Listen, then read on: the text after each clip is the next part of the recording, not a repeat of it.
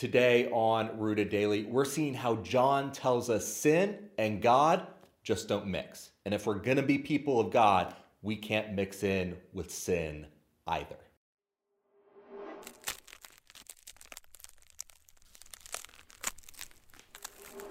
Welcome to Rooted Daily, the podcast where in 10 minutes or less each day we root you in the Bible so you can grow with God. I'm Brandon Levy, and when you turn on a light in a room, it eliminates the darkness, right? As far as the light reaches, darkness can't exist anymore.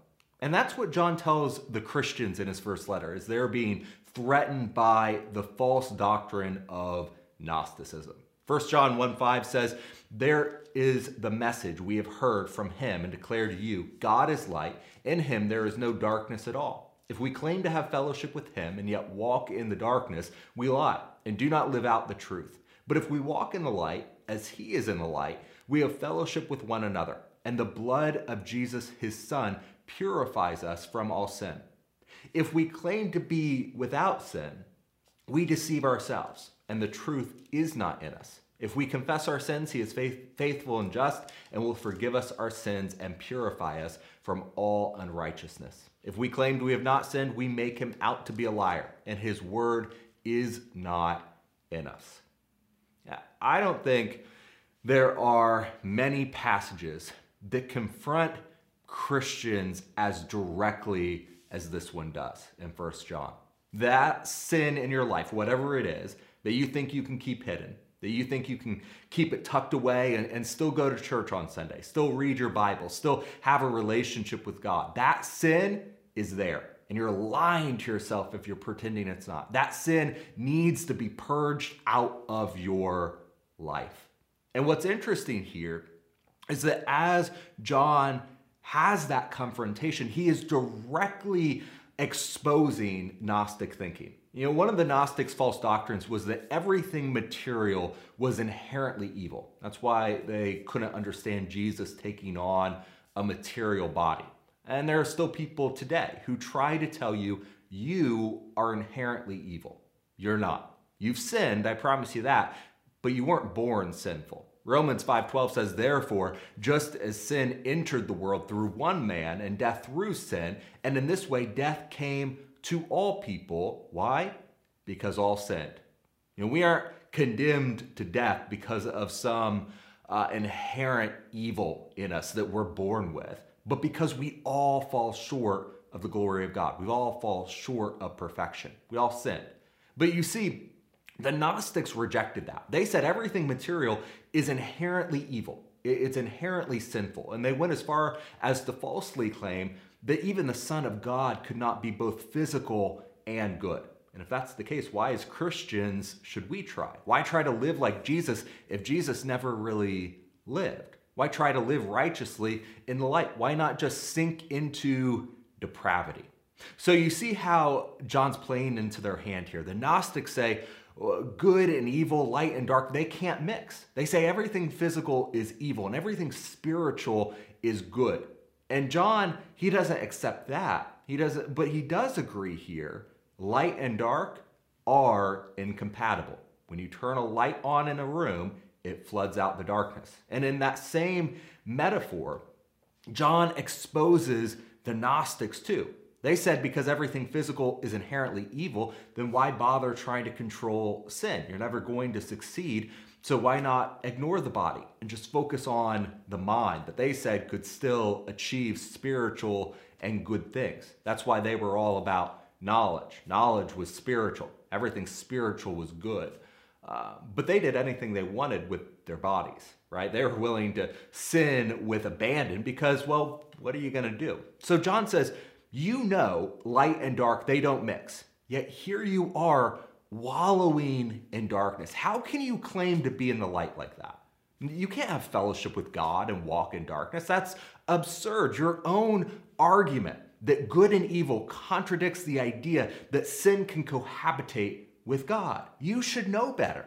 And we don't have to go back all the way back in history to the Gnostics to see this argument confronting Christians. We hear it all the time today.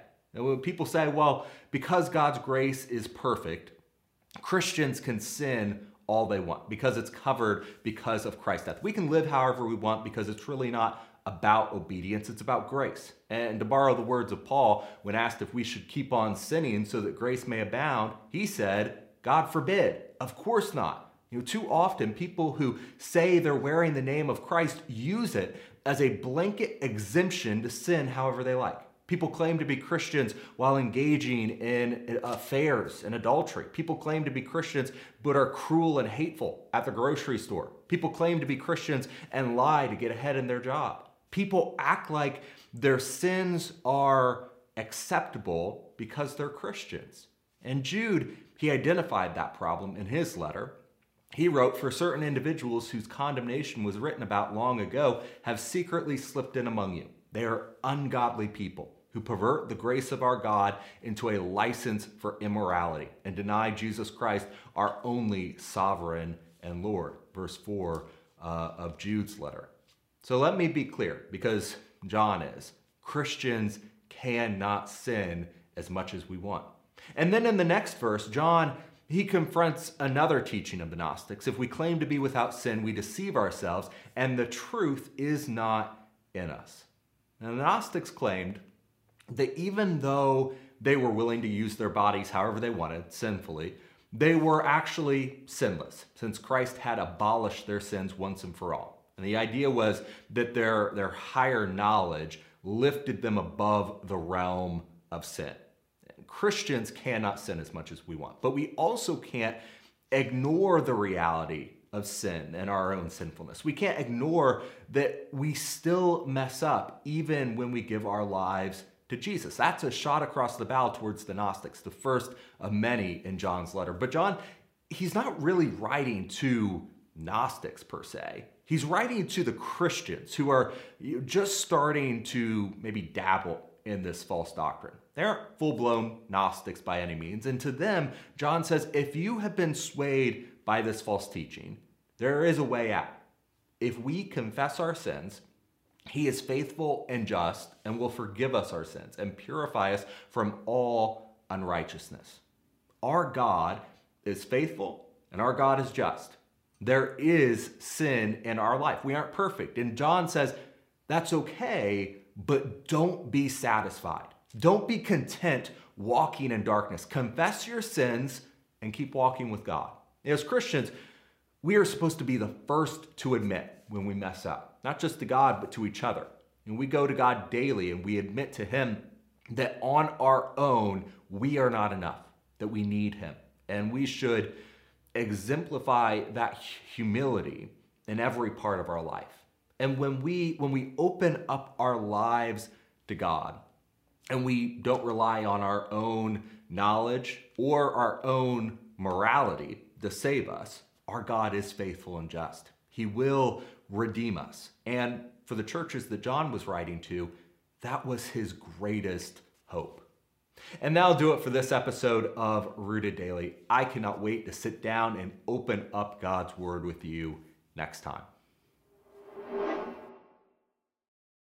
Thank you for watching this episode of Rooted Daily. We're praying that you're growing with us as we study the Bible and use God's Word as our only foundation.